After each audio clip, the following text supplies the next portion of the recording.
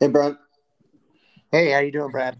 Good. Let's talk about this Fed meeting tomorrow, which is going to be May 4th. I believe today's May 3rd. So let's chat a little bit about how to prepare. How do you prepare for it? And how do you think about events in general ahead of time versus just kind of spontaneously letting it play out? Great. It's a fantastic topic.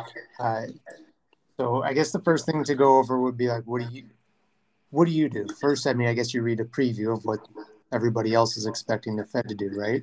Yeah, yeah. I remember, you remember those sheets I used to make when we used to work together at Oh the yeah, prop firm in Chicago, and I used to make these long sheets and really over prepare, and I would write down, I would read probably 10 different previews from different banks and stuff online. I would write down all the expectations of the dissenters and who were the hawks and who were the doves, and I would be aware of what the biggest surprise was. So you always want to go in there knowing what's the biggest shock to the market because that's kind of the first like click trade right away, which often never happens, but maybe every couple of years it happens. So you want to be aware of that. And right. And all then, that stuff is pretty much free and available on yep, the internet it's free, nowadays. available. Yep, exactly. So that's the biggest thing. And then the next thing I would do is look at all the levels in the important related markets. So for S&Ps, it's going to be S&Ps, Nasdaq, and the 10 year, maybe the 30 year, but mostly the 10 year notes futures, and the corresponding big round numbers in the yield, like 3% and 2.75%. Exactly. And that's pretty much what I would do. Pretty simple actually, but just aware of the landscape and aware of, and then I would be aware of the sentiment in the market and the negativity or or the exuberance that we were coming into it with. And, but going forward, I have learned to prepare a little bit less than I used to, still being aware of those things, but maybe not getting so heady with the reading. And the reason for that is because sometimes what happens is I get something in my head and I kind of am less flexible. And as we know, with Fed days, they can be really nice trading days, but things occur that you can't quite totally predict. So it's better sometimes to have a clear head as It's you're aware to- of those things. Totally agree. Like I think that it's really important to read and be prepared to understand what is happening within the meeting. But I think you can also do yourself a disservice by having some preconceived notion of what the market should do when the Fed statement is released and when they have the press conference after. Having some idea in your head, like, well, this is what should happen, can sometimes can sometimes create a tough situation when you're not. It allows you to be less flexible. Yeah, and you're really good at just kind of rolling in and knowing what you need to know and not knowing a whole lot more. And that I think that's I've learned from you on that. And but some small things that I think, well, maybe not small things, but important things that we have talked about in the past that people should be aware of is a lot of times you have algos and headline jumping of keywords and such. So a lot of times you might get something that flashes. So the bonds, on Federal Reserve days, the equities often follow the price of the bond futures because they're very sensitive to the direction of interest rates. So if bond futures are going down a lot, it means interest rates are going up a lot, which usually puts pressure on equities. It's often what you can get is an algo selling headline where somebody dissents extra or something like that, and they'll blow out a bunch of stops, and the equities will follow the bonds down, for example. And then after that pressure is released, the market will just move the other way. And a lot of times people will get confused so it's important to understand like what words and things and phrases are important to key on, and you have to know where those big levels are, like 3% in the 10 year, or big stops in the S&P where there's lots of support and resistance areas, because a lot of times they'll just take those out and then they'll actually decide to either continue or make a move the other way.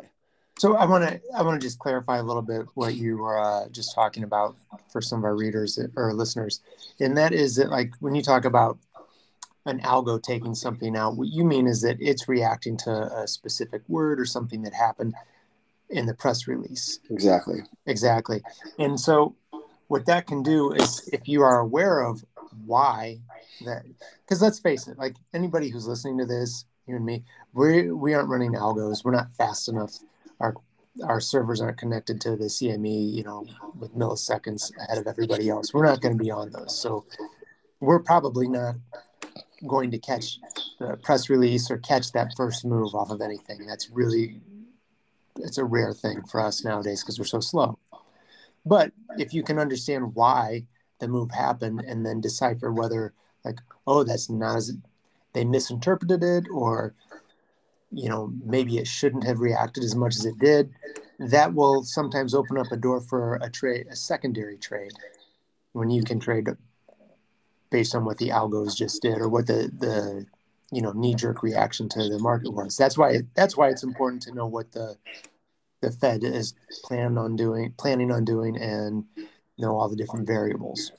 Yeah, I think that exactly. And sometimes we've looked at so many of these that's just you take it for granted, but that's what we're doing inside of our heads every time is and that's when we find sometimes stupid news trades or other things on these events can come from someone reacting to a keyword that really just gets the market offside, sets off some stops because of the algo and machine trading, and then then it's like, okay, what's the trade now? And then that's when oftentimes you can't predict that ahead of time. You could never predict that, but if you're open and flexible and you're aware of the kind of the context around the event, then you can come up with those setups. And sometimes though you have multiple trades then off of that next setup.